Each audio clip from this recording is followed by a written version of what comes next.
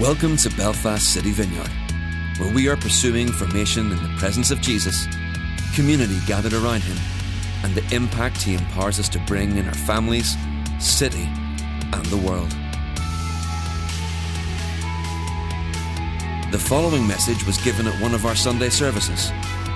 For more information, visit our website at belfastcityvineyard.com.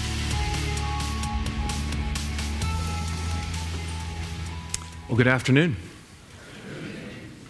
Wow, that was good. That was great. Would you mind if I prayed for us? I know Jen prayed a fabulous prayer. I just have a sense I'd like to pray again. Just for me, actually. Is that okay?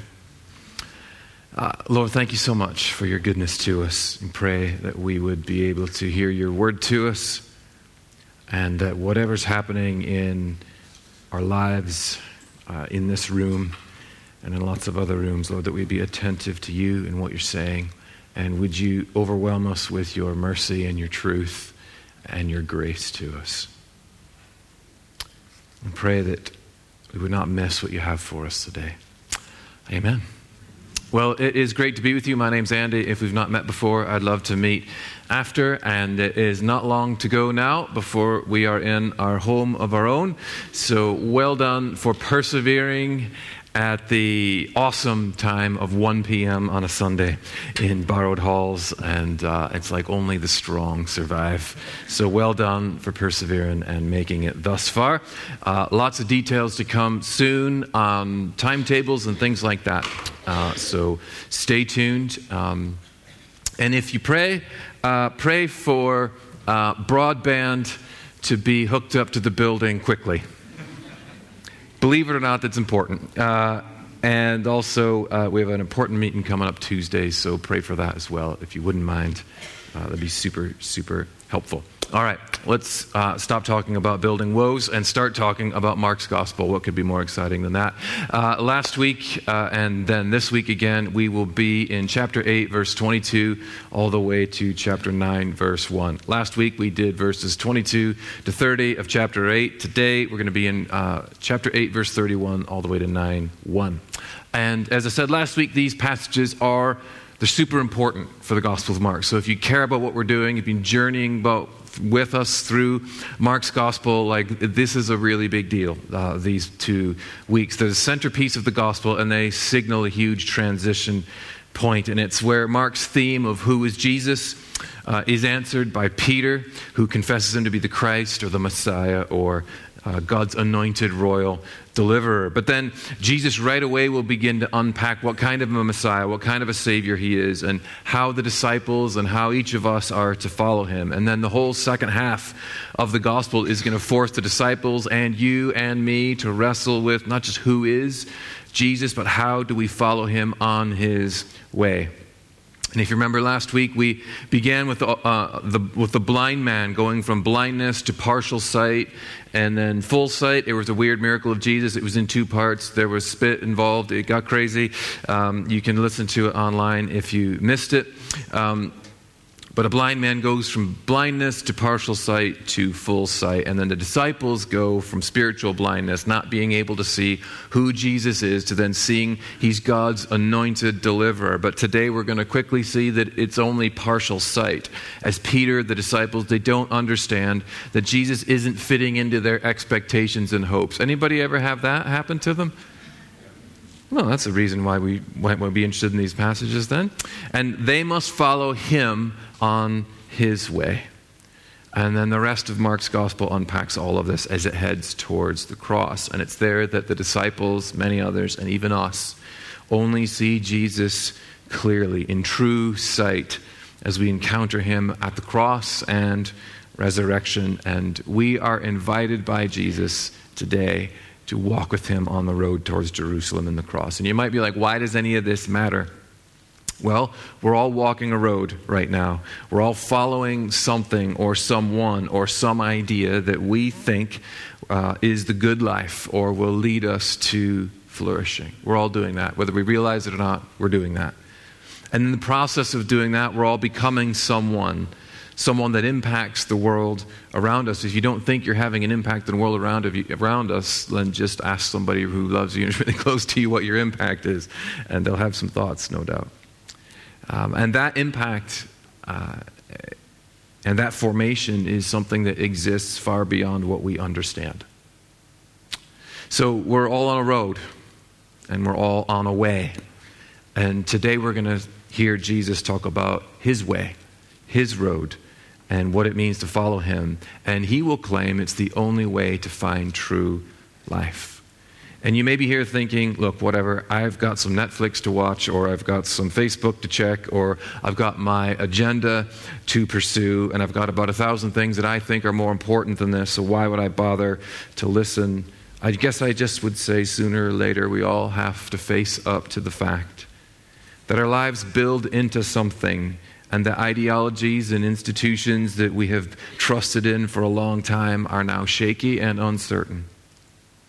And the profound questions of life are still present amongst us if we will stop and let the annoying buzzes in our souls ask them, what is the good life? Who is a good person? How can I become a good person? How do I invest my life? What is emptiness, and what actually will bring me fulfillment? So today we're going to hear from Jesus about all of that and what it means to follow him in a chaotic and uncertain world. And we're going to hear some hard verses, and we all will be confronted in some way. That can only be a good thing. So let's let Mark take us by the hand and lead us into deeper encounter with Jesus and deeper discipleship to Jesus as we walk on the way of Jesus with him in the way in which he chose and perfected and insists upon for his friends and his followers. So let's get into some straight talking. We're going to begin in verse 31 to 33. He then began to teach them that the Son of Man must suffer many things and be rejected by the elders, the chief priests, and the teachers of the law, and that he must be killed and after 3 days rise again. He spoke plainly about this, and Peter took him aside and began to rebuke him. So Peter, on behalf of the disciples, has just confessed Jesus to be the Messiah, the Christ, God's anointed deliverer. And right away, verse 31, it says that Jesus begins to teach them, but this time not in parables. If you remember through Mark, he's kind of talking in riddles and things like that. It's not hidden this time. And verse 32 says he spoke plainly to him. And what he teaches them causes shock and alarm from his disciples. And he calls himself the Son of Man, which is Jesus' favorite term for himself in the Gospel of Mark. And it comes from Daniel chapter 7, which I think a bit of Daniel chapter 7 will be flying up there soon. Maybe it will. And it describes a Messiah figure coming from God with authority to establish God's kingdom. But in verse 31 of chapter 8 in Mark, he says the Son of Man must suffer and be rejected and must die and then rise again. Peter and his disciples, they can't even understand this. They're dumbfounded. And in their defense, no one within Judaism, you can search the rabbis and the writings and all this stuff and their own commentary about the Old Testament prophecies in Scripture, no one within Judaism had ever connected suffering with the coming of the Messiah before Jesus did it. Even, you might say, for the Bible nerds amongst us, well, what about Isaiah 53, the suffering servant passage? Well, they never connected that with the Messiah, and they still don't. But Jesus does. And Peter and the disciples, they can't see. They're blind. They're blind to a Messiah who will conquer through suffering redemptively for the world. But this is only part of Peter's strong reaction. The other part of his strong reaction comes because not only has this never, this is just like out of left field, couldn't possibly be true, but the other part is because of its implications for him. And it gets to the heart of why he's following Jesus in the first place. And the heart of it for him and the heart of it for me and you is it's hard to follow a suffering Savior. Because it means we'll face rejection and misunderstanding and loss and suffering as well as we follow Jesus, the Messiah. See, some versions of Christianity today only want Jesus if it's a triumph. And it means you always have to be winning, always have to be growing, always appearing powerful, always have all the answers. And as soon as there's a trial or a challenge or a headwind, it's like, what on earth is this? Or you're doing it wrong. If you just prayed the right prayer or went to the right conference or thought the right thoughts or just did something differently and found the right key for that lock, you'd be winning again. We're supposed to be winners. We're not supposed to be weak. And nobody likes to be weak, right? You ever been sucked into that vortex? I have. But Jesus here preaches the gospel to the world, to his church, to us, that we follow a suffering Savior who is powerful and victorious and ruling and reigning and is returning in glory and is empowering his church. But the way is the way of the cross. And so Peter takes Jesus aside. He takes him aside to rebuke him in verses 32 and 33. And this is actually a really strong confrontation. I don't know what you have in your mind, but I always had in my mind, like, when somebody takes the boss aside, and says, look, boss, you might not want to say it that way, and just clean that up a little bit, right? It's not like that at all. It's what it kind of seems like in our English translation. But the word for rebuke here is the same word that in Greek that Mark uses when Jesus rebukes a demon. So this is Peter saying to Jesus, you are wrong. And you are very wrong. This is evil. This is not of God. Like, this is a huge confrontation. And Jesus rebukes Peter right back. And he says, get behind me, Satan. In other words, it's not me that's demonic, it's you. You're trying to keep me from suffering. You're trying to keep me from the road I must walk. You are in the way of the plans of God, and get out of the way. Peter wants a different road. And he wants a different way. He wants Jesus on his road, walking his way. And verse 33 says, Jesus turned and looked at the rest of the disciples. So the picture is of Jesus' disciples walking behind. That was a traditional posture of a disciple who would follow a rabbi. And Peter has kind of come up alongside or even in front of Jesus to rebuke him because of the teaching that he doesn't agree with. And so they have their confrontation, and then Jesus turns and he puts Peter behind him and he faces the disciples. And that's how he says those words. He's saying to Peter, get out of my way, and he turns his back on him. We are on the way. We are on the way to Jerusalem. We are on the way to the cross, and you are in my way. You need to get behind me, and you need to follow me. So it's intense. It's intense confrontation. What about us? Are we in the way or on the way with what God has for us? I doubt what he has for you is literal crucifixion. But there are things in all of our lives that we have to surrender. We have to put to death. We have to let go of, that are hindering us from walking in the way of Jesus. What might those be? They'll be different for all of us. If we're going to walk as his disciple, what attitude, what idol, what desire, what habit, what preference, what refusal to act, what passivity, what belief is in the way? But remember this, rebuke does not mean rejection. We live in a world where I'm not loving you unless I agree with all of your choices. I never confront you. I never voice concern or my own real opinion unless I'm affirming whatever you feel is right for you in the moment. And you are not loving me and doing right by me unless you do the same. Can you recognize that from the water we just swim in around us? So in our context, conflict and rebuke mean rejection.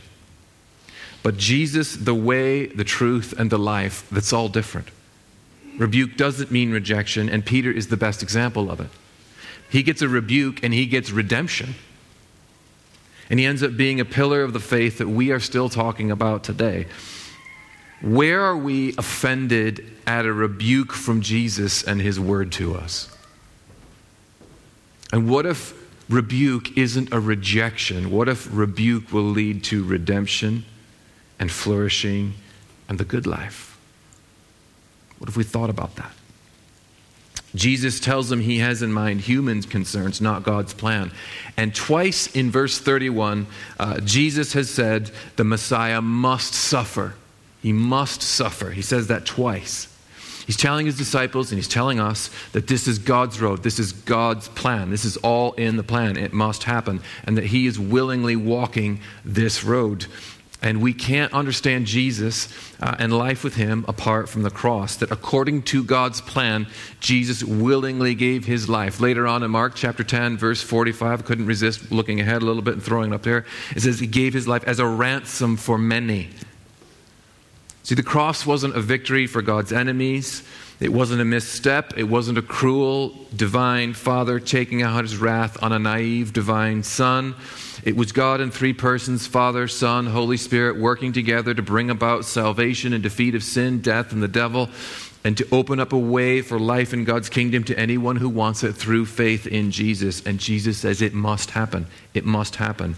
Why must the Son of Man suffer? Well, I think we know the reason intuitively. And it's actually a hot button topic right now in Western culture. Wrongness or sin or missteps or brokenness or whatever you want to call it always creates a debt that someone must pay. You know, if somebody wrongs me, I have two choices. One is to try and make that person pay for what they did to me by seeking revenge, by obsessing over them, hoping and praying they fall into trouble, fantasizing about their downfall and suffering, or by actively contributing to it. You know, that's me making or trying to make someone who's wronged me pay the price for that wrongness or sin or brokenness that affected me. And none of us have ever tried to do that, right? We live in Northern Ireland. With walls in our city.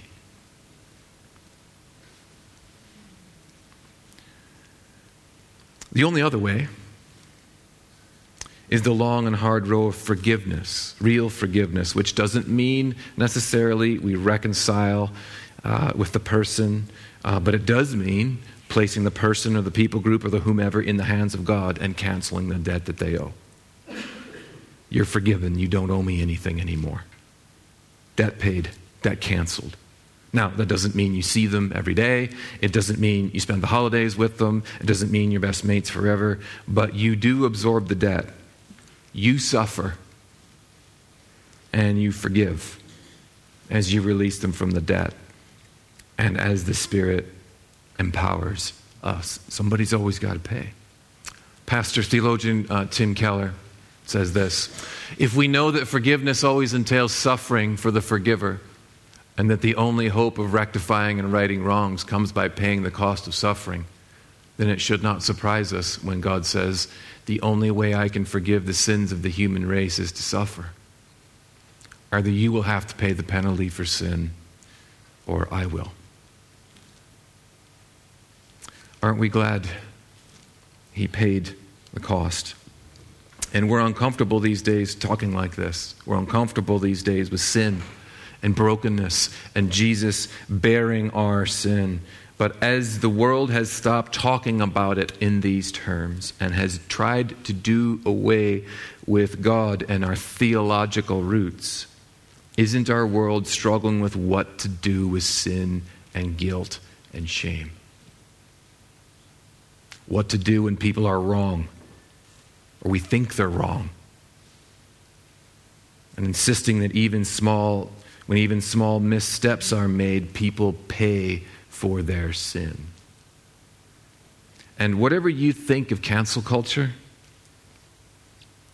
it just sets up a mirror to a society that refuses to acknowledge God wrestling with what to do with sin and sinners and shame. It's like, well, God's not part of the picture, but what do we do with these things?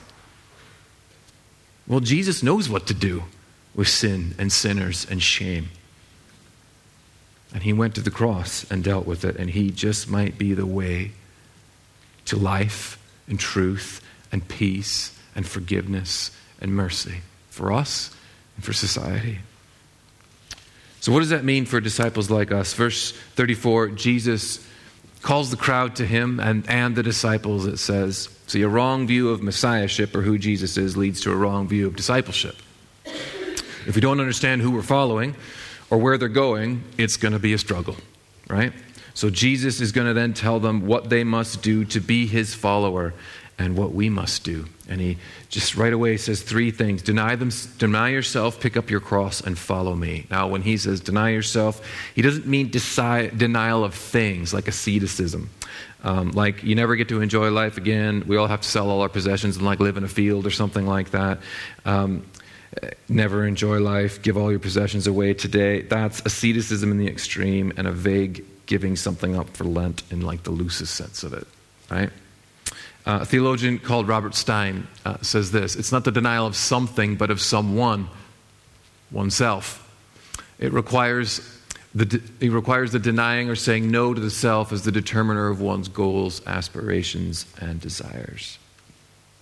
It's much more radical than giving up something for Lent or something like that. And then it's pick up your cross. Crucifixions were known all too well to those who were listening to Jesus in the midst of this teaching. It was a common tool of the Romans. It was an image of death and shame and horror. It was reserved for revolutionaries and slaves and the worst of criminals. It was meant to dehumanize and to shame and was meant for maximum cruelty. And not to mention, the first recipients of Mark's gospel were Christians in Rome. And they were undergoing persecution. And they had seen plenty of crosses. They had seen Peter himself crucified upside down in Rome. And they would have probably seen some of their friends and family on crosses themselves for following Jesus. So this verse, as they went over it again and over in this gospel, would have been a comfort to them, that the cross wasn't a sign of God's abandonment. Even Jesus suffered, so I can stay faithful to him in my suffering. And I don't think it's a guarantee of martyrdom, so we can all relax. But I think it's a picture of the disciples following Jesus no matter what, and a total identification with him and his way. And then the third thing for the disciples from this little verse is to follow me. So deny yourself, pick up your cross, follow me. And in the original languages, the first two commands are in a verb tense that suggests a decision made in the past. And I know your eyes are glazing over, and verb tense is in Greek, and what's the point? But just stay with me. So the first two, deny yourself, pick up your cross. Those are like referencing a decision made in the past, like I decided that a long time ago. Okay? So it's like a decision, right? But follow me is in a verb tense that commands continual action into the future, like continually follow me. And why would we want to do this in the first place? Well, in verse 35, Jesus starts to talk about that. Why? He talks about our life. The Greek word there means everything that makes us us. We might say our soul, right? Or the core of our existence that isn't limited by time and space was a definition I read this week that I really liked. Jesus is getting at, what are we building our lives upon? If we're trying to save ourselves by protecting our lives or keeping the rules expected of us, or by being true to ourselves or living our best life and throwing caution to the wind, all of those are just different efforts at saving ourselves. And he warns us that if that's what we're doing, we are in danger of losing it all.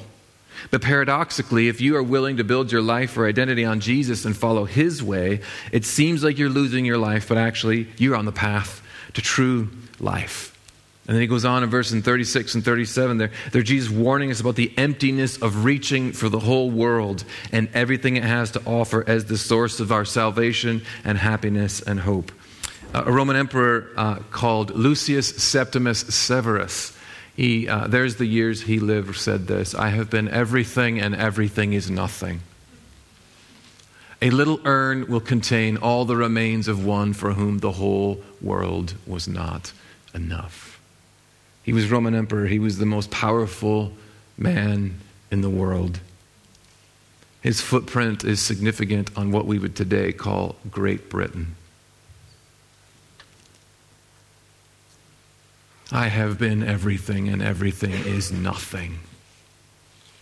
What good is it to have everything but lose our soul? Jesus says, give your life away like I do as you follow me, and you will truly have life. Not just good, fulfilling life now. Jesus is also speaking of life in the kingdom of God, which has no end. Theologian called James Edwards says it takes the word of Jesus to teach the infinite worth of the human soul, and he alone is sufficient to preserve it. Not following the way of Jesus, not choosing his road, Jesus tells us that has profound risk. He said, your soul, your life has such profound, profound value. Nothing can compare. You can pay nothing for that.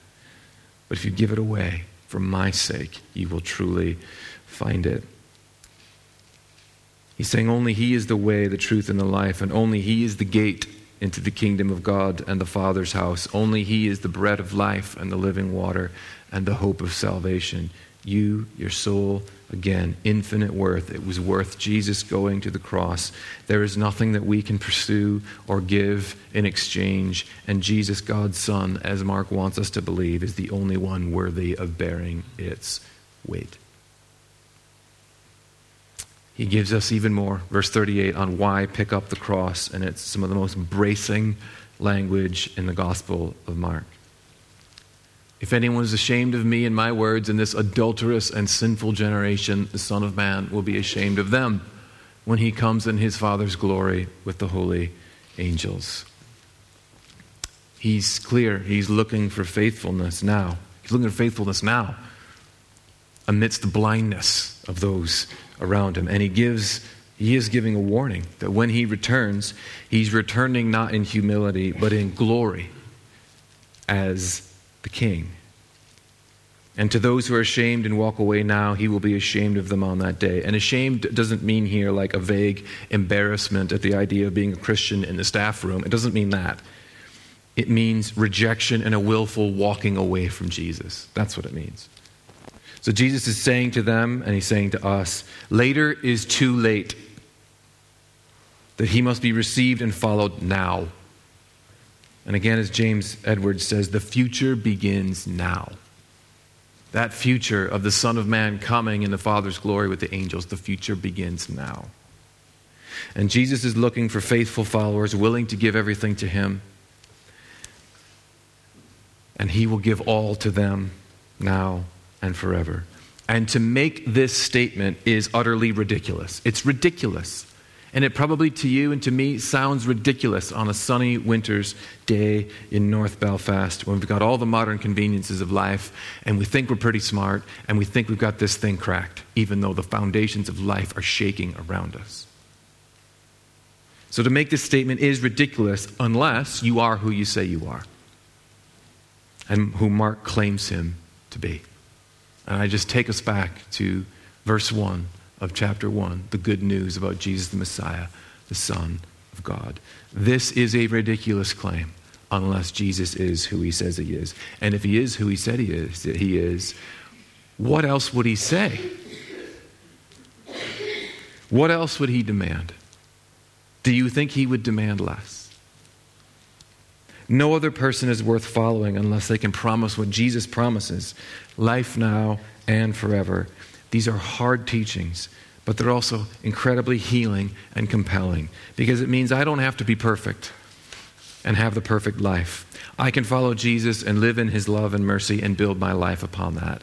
And in a world that promises us everything but often fails to deliver, he is a real and true way. In a materialistic world, where what you have and what you acquire means you have some status or something like that, but actually what the truth is ends up in our possessions, strangling us and stealing our hearts and our joy. In a world like that, he's a way of freedom. In a world of chaos and challenge and violence and pain, his is a way that allows us to endure and to love and to serve beyond ourselves and enter into life forever with him now that will be consummated at the end of all things when all is redeemed and put right. And for those of us, particularly men, who need a purpose, a cause, a fight, the way of Jesus and our faithfulness to him is our noble cause. It is our true north. He is the one who challenges us and helps us pursue goodness and truth and justice and to discipline our lives and to sacrifice for the good of those around us in his name. And I believe Jesus is the way to the best life. And all it takes is losing ours and gaining his. And it all depends on who you think he is. Well, the last verse is verse 1 of chapter 9. And he said to them, "Truly I tell you, some who are standing here will not taste death before they see that the kingdom of God has come with power." So what on earth does this mean? Is Jesus saying some of them won't die until he returns again? So, did Jesus get that wrong? Well, he's referring to his death and resurrection, which did happen within the lifetime of his hearers, his disciples. And he's referring to the pouring out of the Holy Spirit at Pentecost. And Jesus is saying, follow me, and life in the kingdom, empowered by the Spirit, begins now. It's part of our vineyard heritage. It's what our vineyard heritage is and practice is built on, that Jesus announced in Mark chapter 1, verses 14 to 15, that the kingdom of God was breaking into the present. It was breaking in and through him. It was at hand. It was here. It was available. And anyone who wants a part of it, anyone who wants a part of the goodness and mercy and power of the kingdom of God could have it through faith in him. And in his ministry, he demonstrated what it looked like when it came. The dead couldn't stay dead. The sick were made well. Demons had to flee. And men and women were set free from all kinds of different things. And the disciples were blessed to participate in the kingdom and sent out to do kingdom ministry as agents of the kingdom. And they were just to go about and see the kingdom breaking into the present wherever they went. And we are disciples wrapped up in the same thing, if you can believe it or not. And that we, through faith in Jesus' death, are redeemed, made clean, forgiven, and empowered by the Spirit to live in the kingdom and to see it mysteriously manifest among us. And one day it will be here in fullness. Today we experience its reality and long for its full reality. And this is really important, not just because it's why we pray for the sick and do lots of other crazy things at the Vineyard, but if you are like me, you hear the words of Jesus today and are like, how could I ever do those words? How could I live up to that? How could I follow him on the road? How could I deny myself, pick up a cross, and follow him? I couldn't even do that on my best day. I don't want to deny myself, and I constantly fail, and I'm broken, and I screw it up, and I probably will screw it up again. Well, the good news for you and the good news for me is that Jesus has forgiveness and mercy and love for his disciples, and is asking not for perfection, but he's asking for faithfulness, and that the kingdom is here in power, and that the Holy Spirit, God's personal presence, is in us and available to us, not just to work miracles from time to time, but actually do the miracle work of empowering us to follow Jesus faithfully and deeply, and helping us to deny ourselves and to pick up our cross and to follow Jesus on his way. What if we did that? Do you want to do that? We need to finish. And that's probably enough of the Gospel of Mark for today. Or not enough, depending on perspective. My sense is this, is that we need to experience the Spirit's power. Some of us, you need to give your full yes to Jesus for the first time today. You're at like a decision point in time. I talked about that earlier, like sometimes there's a continuous thing and sometimes the scriptures are referencing to that time I did that thing. And today's just your time. It's to come to faith in Jesus or to come back to faith in Jesus, and we want to pray for you. Others of you, I just had this sense you've been putting trust in something that looked really strong, and it's something that made Jesus and the life that you had in him look really, really weak. And so you've been like drifting away. But all of a sudden, that thing you're putting your trust in has been exposed. There's some cracks, and it's starting to show, and it's shaking. And it's an invitation to come back before it's too late. That Jesus and his way is the truth and the life, and the only way to the good life. And then others of us, we just need to come to the point where this isn't a theology and a scriptures for winners. We've been trying to be a winner, and we just feel broken. And we need to meet with Jesus and step out of that and realize that he walked the way ahead of us through suffering, in deep humility, and he's looking for faithfulness, not perfection, and he isn't looking for superstars. He's looking for faithful men and women that share his heart, want his kingdom, and will lay down their lives. And he'll do the rest. So come and experience healing. Come and experience mercy, and come and experience Spirit's power. Why don't you stand? If you're on the prayer ministry team, you can start coming. I'm going to pray for us and then invite folks forward. Holy Spirit, would you come? Would you release us from false teaching that says we follow a triumphalist Savior, when we know from your very words to us we follow a suffering servant Savior. And we say you are our power and our strength and our empowering. So come and empower your people. And where we are hearing your words, Lord Jesus, and feeling like failure, we could never do that, we don't do that, come and empower us now, Holy Spirit. In quiet ways and in dramatic ways, come and empower your people to follow the risen Jesus on the way. To those of us who want to begin following you, Jesus, for the first time, would you just cause that spark by your Holy Spirit to happen? To those of us who've been following you for a long time and we're weary and we're tired and we're empty, come and fill us again. Come, let your power fill us again. Your presence rest on us, within us. Rejuvenate us, revive us. For those who need to work through a process of forgiveness, would you catalyze that? For those of us that have been trusting in something that, Lord Jesus, has made you look weak, but now is shaking, would you be huge, and would you be at the front of our minds? And would you welcome us home to your kingdom? And I pray, like, you would use these passages and these moments in the life of our church to, like, brand us or mark us, that we have heard the gospel. We've been marked by the gospel, and we are on the road with you, Jesus. And that is part of our DNA in a new way. And we embrace all that you have for us. Come and move our blindness to full sight as we journey with you in your kingdom. Let your power come. Amen. Thanks for listening to this message. For all the latest information about what's happening in the life of our church, or if you have any questions or comments, head over to belfastcityvineyard.com.